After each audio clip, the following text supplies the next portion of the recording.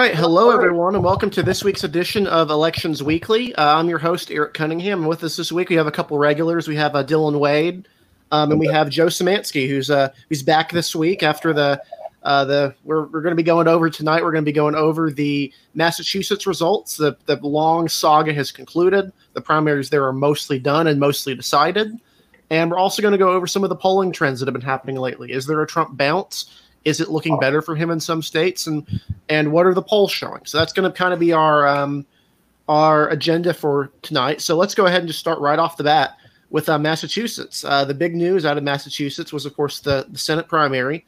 The long saga has concluded, and it appears at the moment that Ed Markey has defeated Joseph Kennedy by over 10% or by around 10 percentage points. He's leading by 9.8 currently. There's a couple more towns that have yet to report and a couple more votes that have to go fully in. It's not a question of how much if Markey will win at this point, but by how much. If you look at the results overall, and I'll go ahead and pull up a map here so you can kind of see the results of the race so far. You'll notice here Markey did really well around Boston, where he used to represent in Congress, whereas Joseph Kennedy did pretty well in a lot of smaller and mid-sized cities like Lowell, Worcester, Springfield, and Brockton, as well as in more white working class areas. So, for example, the kind of the corridor from Springfield to Worcester, and then the sort of area around Plymouth counties, basically the areas around the coast. So obviously at the start of the race, this was generally considered to be something Joe Kennedy had in the bag. He was up by double digits, 10, 20 points. And now he's not only out of a Senate race, he's out of a job because his congressional primary he did not run in. So come next cycle, he will not be a member of Congress anymore. This is the first loss for Kennedy in a congressional race in Massachusetts in basically forever. So kind of a big blow. So I guess I'll kind of throw it off to you guys. What are your thoughts on this race, how it went, and what we can take away from it? I think this shows a couple really interesting things. It shows that you can't just run on your name anymore. This is the second political dynasty to go down this year. And for Markey, it shows that you can have a really kind of abysmal record for most of your career. And if you tie yourself to if you actually commit to progressive causes later, the progressives will back you. Yeah, Markey is kind of the test case for what Biden could have done. Yeah, because he's basically, he obviously had a long record in Congress. He tried to run for the Senate in the 1980s, dropped out at the last minute when he realized he wouldn't win the primary, and then basically had to fight to hold his congressional seat. He did so successfully and waited another 27 years to run for Senate, defeated Republican Gabrielle Gomez in the 2014 special election there by only around 10 percentage points. Not a great margin for Massachusetts overall.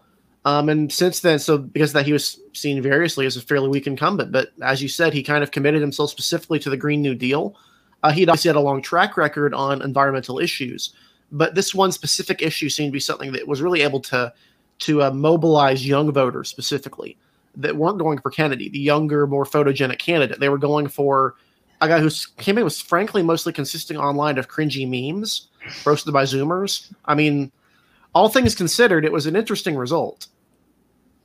For me, I think, a really big thing here with not just with Markey in Massachusetts, but also with Richard Neal and Stephen Lynch really Neal and Markey, is that in so many of these races where we've seen incumbents lose their primaries, it's partially because they just seem to have either not taken the race seriously or to have given up.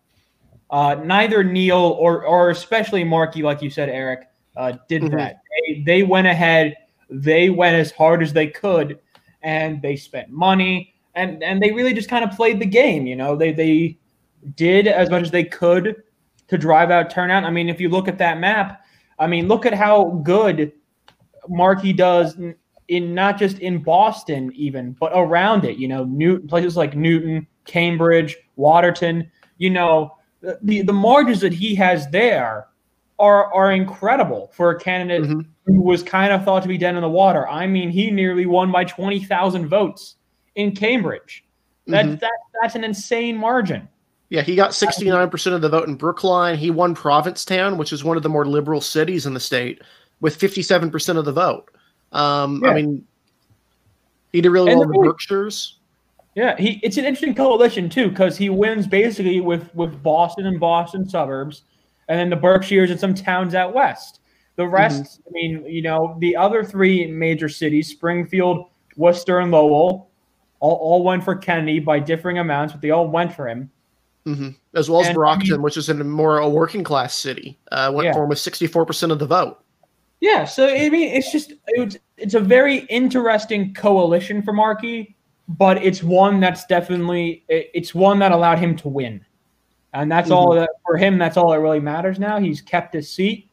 He will be in there for likely, I would think, or at least I would say potentially his last 6 years as a member of Congress. He is definitely one of the older members, for sure, to be there. And with staving off this, you would say that this race might have been his last, truly, honestly, but he staved it off by a margin. I don't know. Even a week ago, I don't think people maybe would have said he's going to do this by 10 points. I don't think people would have said that a week ago even. Yeah, and really, I'm sorry. Sorry, no. The day of, I wouldn't have said that. Yeah, I mean, it was up by 4. But there was a clear polling trend the last few weeks, and some of them did show a 10-point lead. I think Emerson had a 10-point lead for Markey. It had actually traced pretty perfectly with what the coalitions were, because Kennedy's coalition straight up is white voters without a college degree and some more minority Hispanic and black voters, which, of course, there really aren't that many of in Massachusetts outside of Boston, where Ed Markey did very well. If you actually look at the map right here, where it goes, honestly, it tracks really well with the old Richard Neal district, the old 3rd district. It tracks really well with the Republicans tend to do well in Massachusetts, specifically in the kind of this portion along here that goes all the way down to Nantucket. Granted, they don't do very well in Nantucket or in some of those coastal areas, but inland is a relative stronghold for them. I mean, the center of the state. He did really well in those sorts of areas. He had a problem with college-educated voters, and in Boston specifically, and in a state where Boston is by far the largest city, you kind of need to do better than there. Yeah, I mean, it's utterly just. I think it's a real shock in the end to Kennedy. I mean, he definitely came into this thinking that he was going to walk. I feel like he didn't walk, and we're really seeing kind of the blowback of that in this map. The people of Massachusetts have decided they want more of the same from an incumbent and not more of the same from a Kennedy. That's really kind of the end goal that we've had here in the Senate race. Yep. Yeah. And it would be remiss not to mention the Republican side of the Senate races as well. They had a contentious primary between Kevin O'Connor, who by all accounts seems like a fairly normal human being, and Shiva Ayyadurai, who is known for numerous conspiracy theories, claimed to be the inventor of the email, and more recently has argued that the election was rigged against him because he won his hometown in his primary, and that proves that they were rigging the vote somehow by giving him his hometown. Obviously, Republicans don't have a chance in this race, but they would prefer to have a candidate who is not crazy as opposed to someone who is a more extreme Joanne Perkins. Obviously, this race is safe Democratic. There's no chance Markey loses. It will be interesting to see what the coalition are, because Republicans have tended to overperform in Senate races in Massachusetts. Keep in mind, this means losing by 10 or losing by 20, but Jeff Deal did manage to win Plymouth County against Elizabeth Warren last time. Trump being at the top of the ticket doesn't help things here, but I would be interested to see that overall. But obviously, the Markey race here was the Democratic side. They had many more votes. I mean, if you just look at the totals here, over 1.5 million votes cast in the Senate primary, which is just, not over 1.5 million, around 1.4 million, which is kind of ludicrous for a primary. I believe, I could be wrong about this, but I believe I read that that's the most votes that a Massachusetts Democratic primary not at the presidential levels ever had. That would not surprise me. I mean, on the Republican side, in comparison, there were, I believe, under 300,000 votes. So just to give you an idea of the difference here, it was substantial. Yeah. Obviously, Massachusetts is unique in that it has mostly nonpartisan, unaffiliated voters. So really very few voters are affiliated with the Republican or Democratic parties. So there was a conscious choice for a lot of voters to vote in the Democratic primary, which basically is the election. Yeah, I'm curious to see what Markey's margin is going to be. I think it's fair to say he's going to win by more than he did in 2014. But he's also gotten his name out there more, energized his base a little bit more. So I'm curious if he matches or maybe surpasses Warren's margins. Yeah, his margin in 2014 for what we're talking about here was the regular election was he won 61.9 to 38, which is considering Republicans in the presidential race have tended to get like around 31%. That's not bad. And then, of course, in the special election in 2013, I misspoke and said it was 2014 earlier, he only won by 10.2 percentage points in a very low turnout race. So obviously this time would like to see more. Elizabeth Warren was the one who ran last time, and she has specific problems with working class voters in Massachusetts that kind of made her a little bit underperformed there, especially relative to the top of the ticket. Right.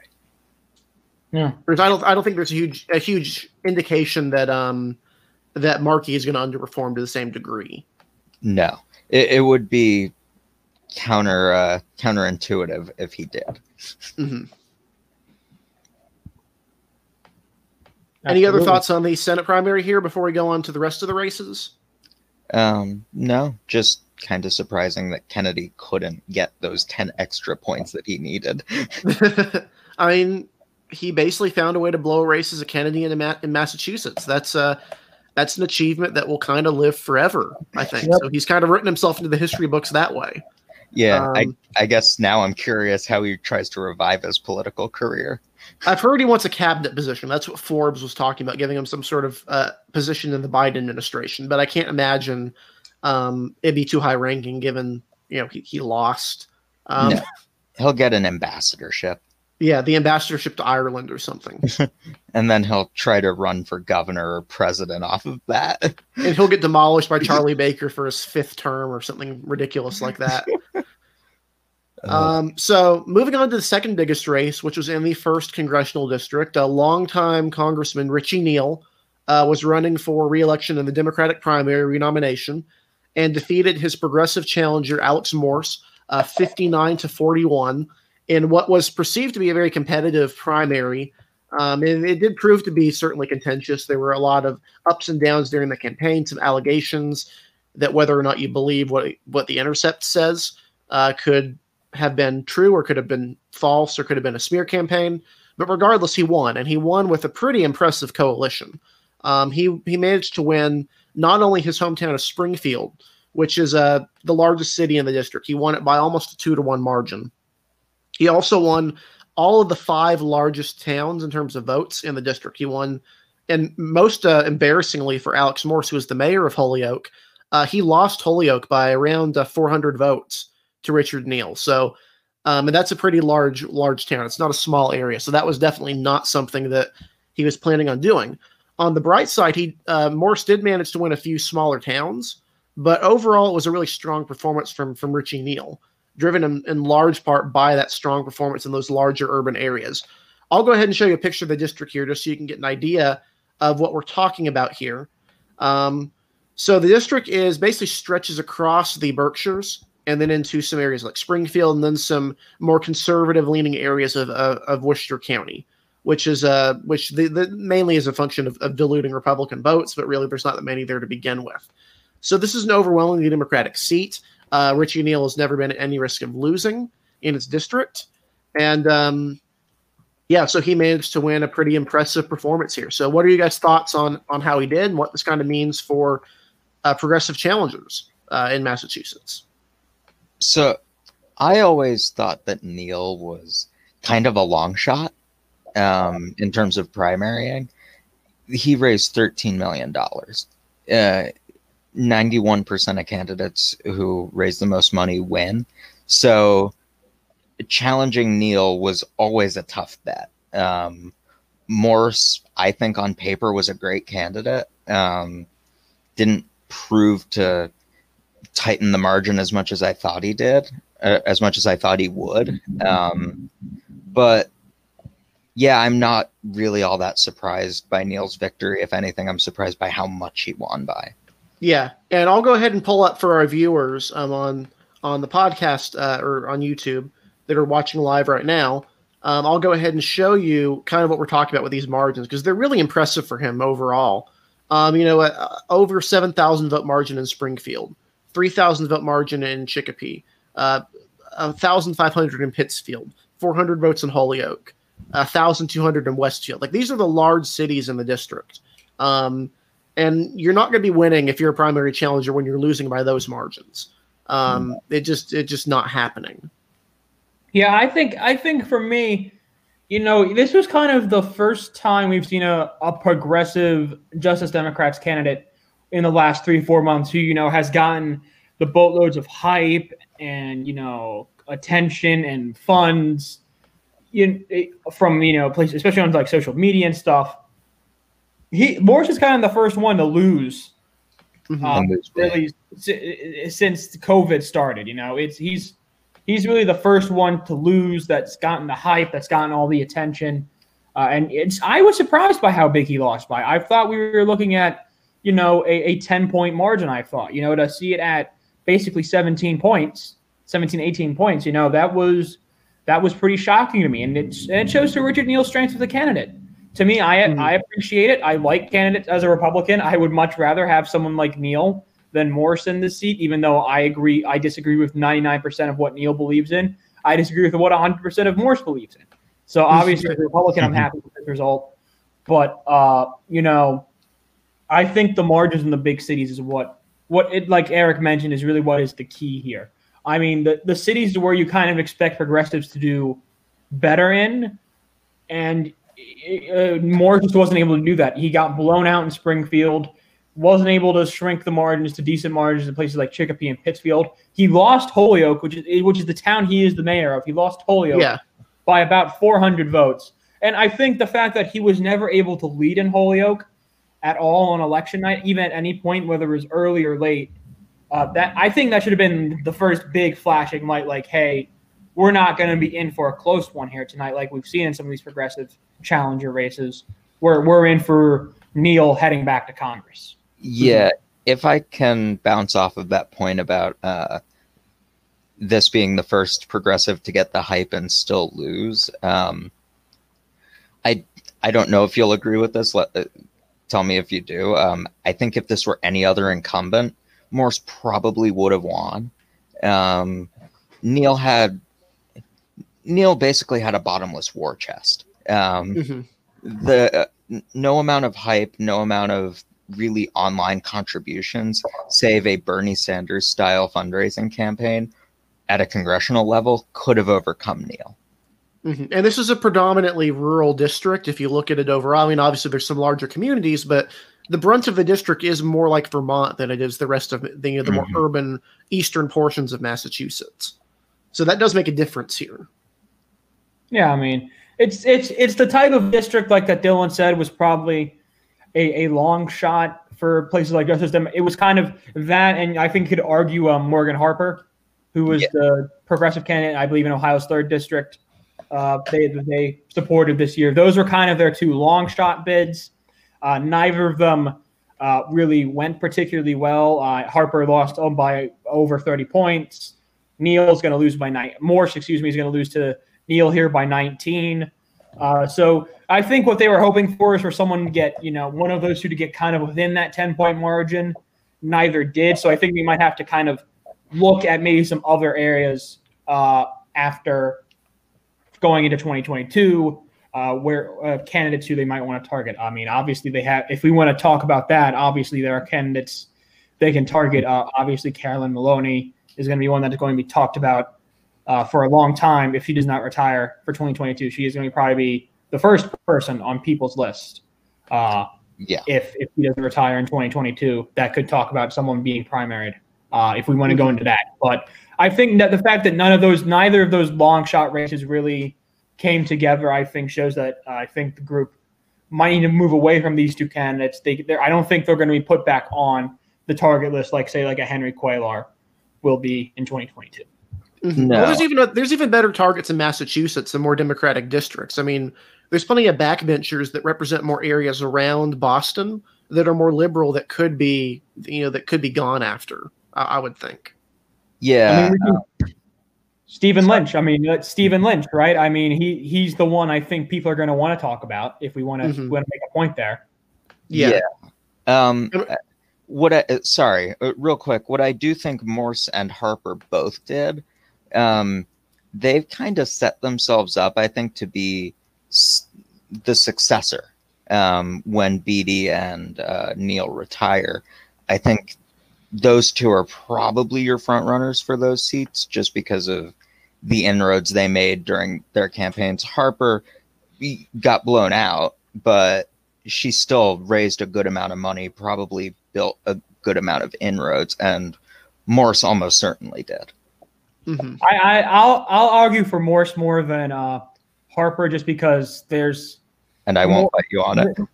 There's just, I think, Morse is already an elected official in the area still. You know, he'll still be able to keep his name up, say if Neal retires in 2022, especially. Mm-hmm. I think Harper's going to have to deal with a lot more of that old guard type. Yeah. In Ohio's 3rd district, and I think that'll make it a lot harder for her if we were to go into stuff like that. Mm-hmm. Mm-hmm. And so overall, one other race to go over in Massachusetts is the 4th congressional district primary. To put it bluntly, this district was a complete mess in terms of the primary. We're talking about a race where 5 candidates got over 10% of the vote, and another one was within striking distance of that. Right now, with 22.4% of the vote, Jake Auchincloss appears to have the lead, although not all of the votes are counted, so things could change. He leads about by 1% over Jesse Mermel. Auchincloss is perceived as the more conservative of the candidates in this district, although that's questionable given his by Massachusetts standards, he's fairly moderate compared to the rest of the delegation, but anywhere else in the country, he would be, at least from his policy positions, he'd be fairly liberal. Progressives had really kind of coalesced around Jesse Mermel and hoped that she would win. Becky Grossman as well, I think, had some progressive support as well. As did Islam Lecky. Mm-hmm. Yeah, so they kind of split the vote 3 ways in that regard. And so right now, it appears Auchincloss has the advantage there. What are your guys' thoughts on that district? This obviously Massachusetts as a whole is a 9-0 delegation, so the internal diversity within the Democratic caucus matters a lot more than otherwise. Stretches through some of the more. I mean, it goes into Boston, but also some of the more conservative areas of the state. Some of the ones in the southern portion of southeastern portion of the state that. So it's not an extraordinarily progressive seat if you look just on the whole. Yeah, and that was kind of the way that Auchincloss campaigned. He campaigned mostly to those southern, southeastern parts of the district that had the more white working class, the more old typical style, old school Democrats. And he didn't compete in the places like Newton or up there or places like Brookline or Needham or places that where Mermel did well, and also that we saw Markey do well in. Where we're seeing Auchincloss do really well in is places where Kennedy did well in. Mostly, that's mostly how it lines up. But I think another thing you got to look at here though is also in a lot of those Auchincloss counties are towns that we see him winning. Mermel's finishing 3rd; she's not finishing 2nd, and I think that's really kind of a key part here. Mermel is finishing 3rd to Grossman in a lot of those Auchincloss counties. Mm-hmm. And I think that's a key point, especially I think with Lecky in the race. That's something that you could certainly argue, takes away from Mermel here. And, there's certainly an argument that without her, Mermel's winning this district, winning this race by 10 points. I think that's certainly an argument. I think especially if you look at the numbers. We knew it was going to be tight going into the night. We knew how that was going to be. The winner is going to finish with under 23% here. I don't think that's in doubt now, even with the ballots we might be waiting on. But we knew it was going to be tight. I'm particularly pleased. Again, as the Republican, I'm more pleased again that we got someone like an Auchincloss, who is a former Baker staffer / helper, rather than someone like Jesse Mermel for sure. But it's certainly an interesting field. And, it shows that Democrats can have issues in their primaries, too, with not coalescing and not getting maybe the more liberal or progressive candidate they want. It's happened sometimes in Republican circles, too. Mm-hmm. And it's worth noting, Auchincloss isn't completely without credibility for progressive voters. He does favor not only an assault weapons ban, but a mandatory national buyback. He favors strong abortion rights, stuff in the Green New Deal, other things along this line. So it's not like he's a Jim Cooper or a Henry Cuellar, but he is certainly more along the Stephen Lynch line of the Democratic Party in Massachusetts than the Ayanna Pressley line of the party, like Vermel would be part of. Right. No, progressives do have that problem of not coalescing. It's certainly not just conservatives. Auchincloss is, it's weird to say. He strikes me as a typical, maybe slightly more conservative Massachusetts Democrat. The Charlie Baker, working for Charlie Baker probably isn't all that uncommon in Democratic circles there. Given he's extremely popular. Approval rating. Yeah, with Democrats, 80% approval rating for Governor Charlie Baker, a Republican with Democrats. So yes. It's not as effective as an attack ad as you would think, especially in a state which really has loose partisan affiliation to begin with. I mean, a majority of voters in Massachusetts aren't affiliated with either party. But I really think, we were talking about this before, but I really think Auchincloss is your prime target for a primary. He only won with 23%, so theoretically he is vulnerable. I'll push back on that a little bit. We've seen this time and time again, though, in both parties, where we've seen in these safe seats, someone gets through with some tight margins. And they're able just to kind of sneak in and sneak through, and people say, "Oh, well, there's someone. This is someone who could very easily face a primary challenge in the coming years because they only 23% of the people in the district in the primary voted for them. But then we see them coalesce, we see them get that incumbency boost. Oh yeah, and they turn out fine. I think I understand that Auchincloss is maybe different than some of those other candidates and some of how those other candidates are in these safe seats. But I don't think we can put him as someone who is certain to be primaried yet. We have to see what he does. We have to see how he composes himself in Congress, how he votes. It'll be interesting to see, I'm sure, for all of us. He's definitely going to be one where he's going to have a pretty big side eye on him from the progressive side of things, for sure. But, he'll maybe be one of the more interesting Democratic freshmen to watch and see if he breaks with them on anything, theoretically, in a Biden presidency with a Democratic-controlled House. Yeah, if he were to break with Biden on anything major, he would almost certainly face a primary challenge. But regardless, you're right. I mean, this does happen a lot. He's not certain to lose by any stretch. But I do think when second place is somebody who is ideologically opposed to you and they only lost by 1%, I do think that sets up a more likely challenge, not necessarily a victory, but that's going to be on a lot of progressive groups' radar. I think that's fair. Again, I think you're right in that this might be something to watch within the coming next 2 years. I mean, but that's not now. For now, it certainly looks like that we've got our candidate for them in Auchincloss. That's what it looks like for sure.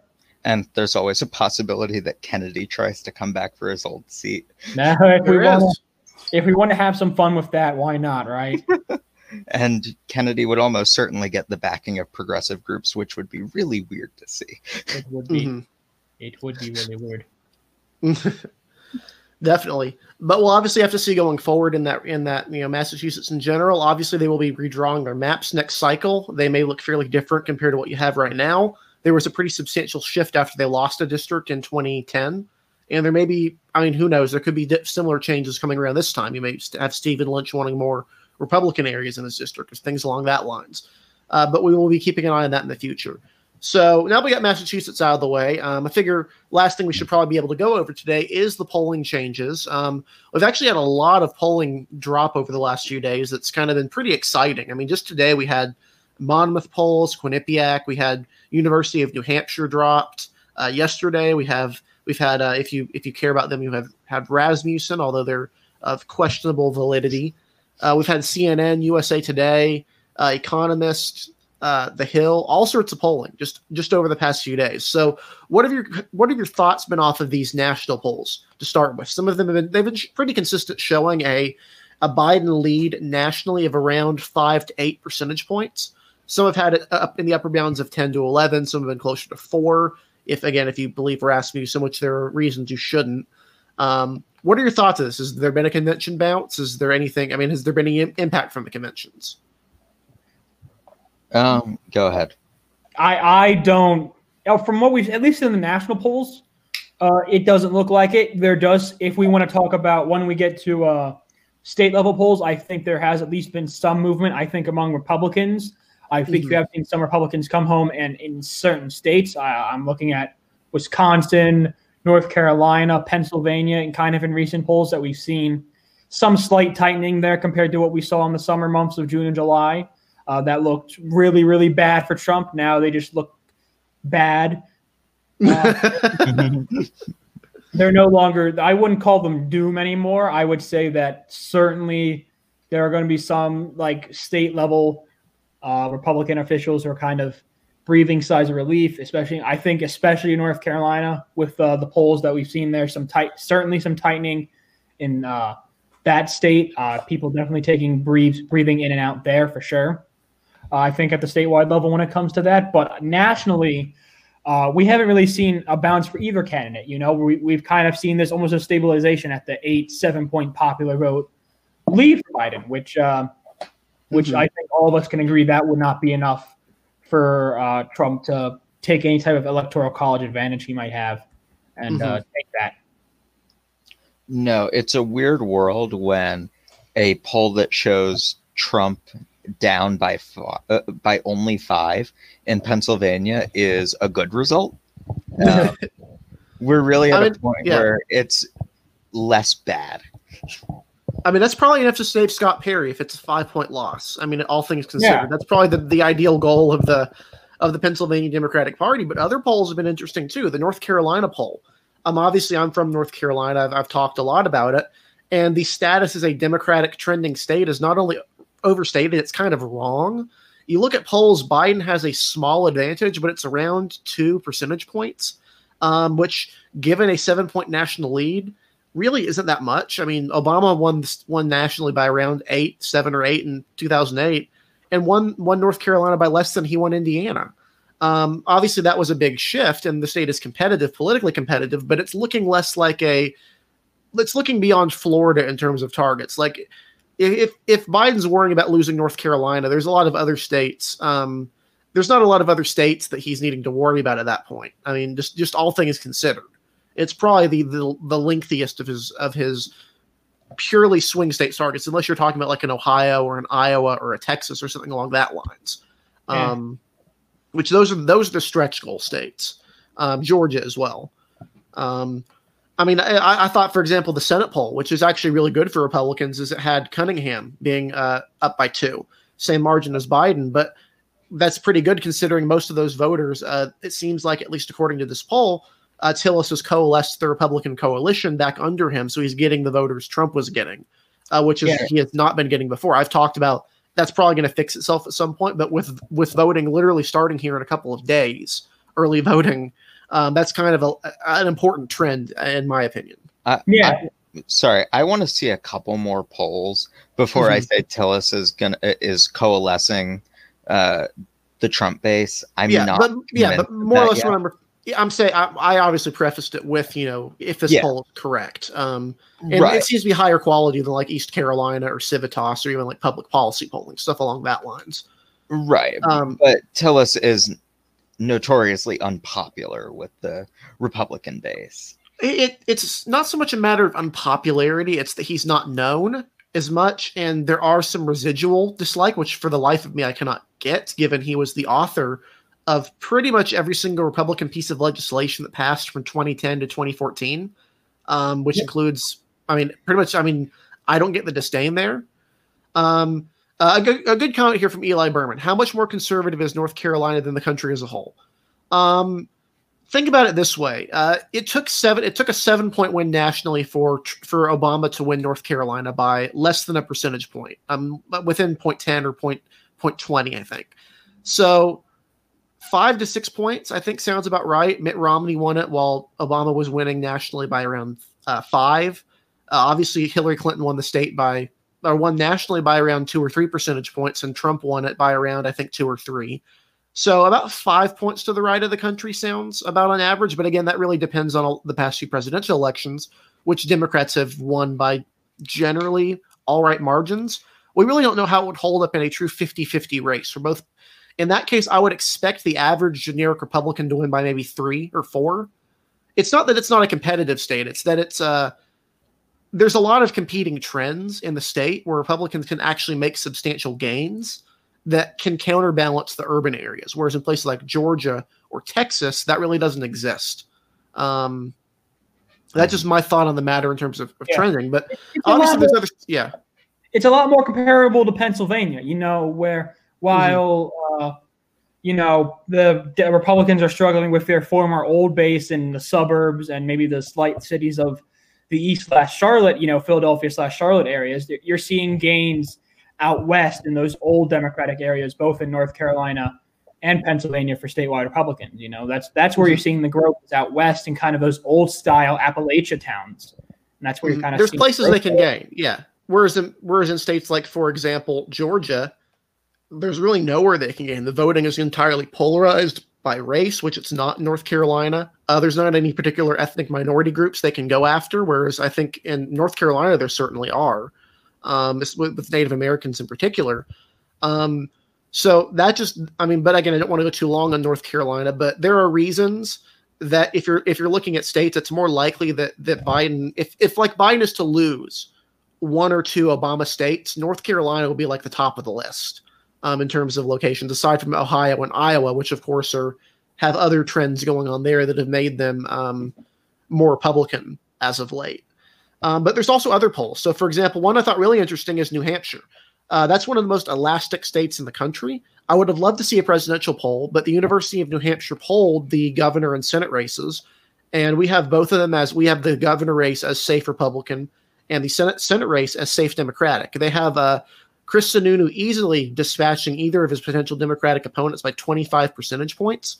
All the while, Jeanne Shaheen, a fairly liberal senator, is winning by around 16 to 18 percentage points.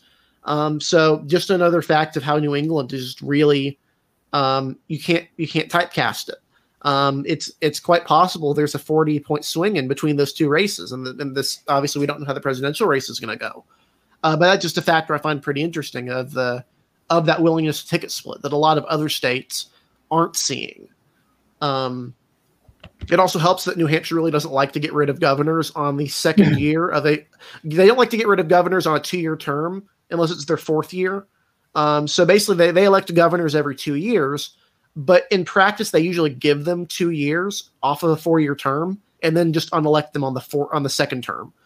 So there's only been one time in the last, I think, century where a New Hampshire governor has lost on the first of a 4-year cycle. It is unusual. They tend to like getting rid of them in off years, like 2010s, 2014s, those sorts of years would be where they like to do that sort of thing. Other states that we had polls out of Fox Polls, which painted a pretty grim picture for Trump in a lot of swing states. Wisconsin, in particular, seemed pretty abysmal.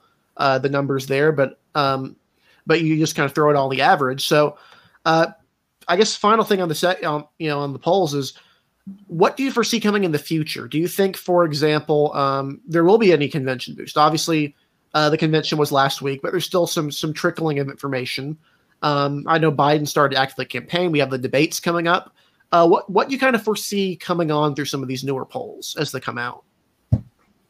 I don't expect a convention bump. If we were going to get one for either candidate, I suspect we would have already started to see it. the conventions were virtual, and because of how polarized we are, I just don't see them having a tangible effect. Mhm. As for future polls, I mean, depends on how the debate goes, but again, I'm not sure the margin moves all that much now to November. Yeah. Yeah, I mean, I think I'm kind of with Dylan on this one here. I don't know about when we go from here to November. We've still got 2 months. Oh yeah, that Things was a change. bold call. I don't know if I buy it myself. So we completely change, but I think I agree with him in that if we were going to see a type of legitimate polling bump from either candidate from the conventions, I think we would have started to see it by now. So I think we can argue. I would almost argue the fact it's not really because of polarization. I almost say it would be because these conventions were online. You know, the excitement, the hype around them, the fact that you've got people posting on social media saying, "Oh, I'm at the convention." You know, the attention around them was just nearly not the same as they normally are in any type of year. So yeah, I think that's part of the issue. I think for both parties is that there was just no reason for non-already partisan people to get excited through their convention. So kind of without that, that's what you've lost. So I think that's why I haven't really seen any type of bump this year in polling. Mm-hmm. Yeah, for sure. I can't really disagree with you there. It seems like if there was a change, it would have come through by now. The only really change seems to have been that it's narrowed just a slight bit, but again, 5 points isn't really that much of a huge difference overall, all things considered. Yeah, it reminds me of when John Hickenlooper was cheering in the presidential primary when a poll showed him at 2%. You shouldn't be that happy about this result. It's not good. Yeah. Yeah, you can cheer it to like 20%, maybe. But yeah, for sure. So yeah, I mean, obviously a little bit of a shorter episode this week, but I think the Massachusetts stuff is really kind of the biggest stuff that was going on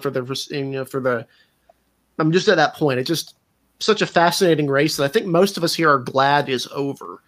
Finally, given the discourse online. Yes. Thank God. Progressive, conservative, doesn't matter. I think everyone was pretty much like, we're done with this primary, get it out of the way, move on to something better. Or something worse, just something new. I agree. Yeah. So with that, I think we'll wrap up this week's edition of Elections Weekly. Thank you all for watching. Really appreciate your support. If you haven't already, be sure to subscribe to the channel and click the notification bell icon so you get notified when we do these streams. We're up to 4 weekly podcasts now that we're putting out for you, as well as in addition to in addition to the live coverage we do, which I think there's not one for the foreseeable future unless there's an unexpected special election, but we will be coming at you in November with a really, really cool program that we think you'll all really enjoy. So stay tuned for that. Where can we find you guys on social media, Dylan and Joe, for those who are just listening to the podcast? You can find me at Dylan B. Wade 1 on Twitter, and you can find my podcast, Popcorn Politics, on Ocelli.com, Tuesdays, 6 to 8 p.m. Eastern Standard Time. Yeah, guys, you can find me at Joseph Szymanski. That's JOSEPHSZYMANSKI. You can find me there on Twitter. That's where you see me post most of my any connection to elections daily. And that's where you see me if you decide that you think that I am someone worth listening to. That's where you also see me post most of my hot takes. So if you're interested in that, if you want to see a Republican side of things, maybe especially if you're a more liberal listener and you maybe don't have a lot of Republicans you follow, if you want someone who's not going to be yelling at you in your mentions anytime you bring up something liberal, I am certainly one that you could follow for that. Yeah, and you can, of course, find me at DE Cunningham, too, on Twitter. Yeah. Were you going to say something, Dylan? Oh, I was going to say, he never yells at me. I can verify. Yeah. So with that, I think we'll close off this week's edition of the podcast. Thank you all for watching, and we'll see you next week. Yeah, thank you, guys. Thanks.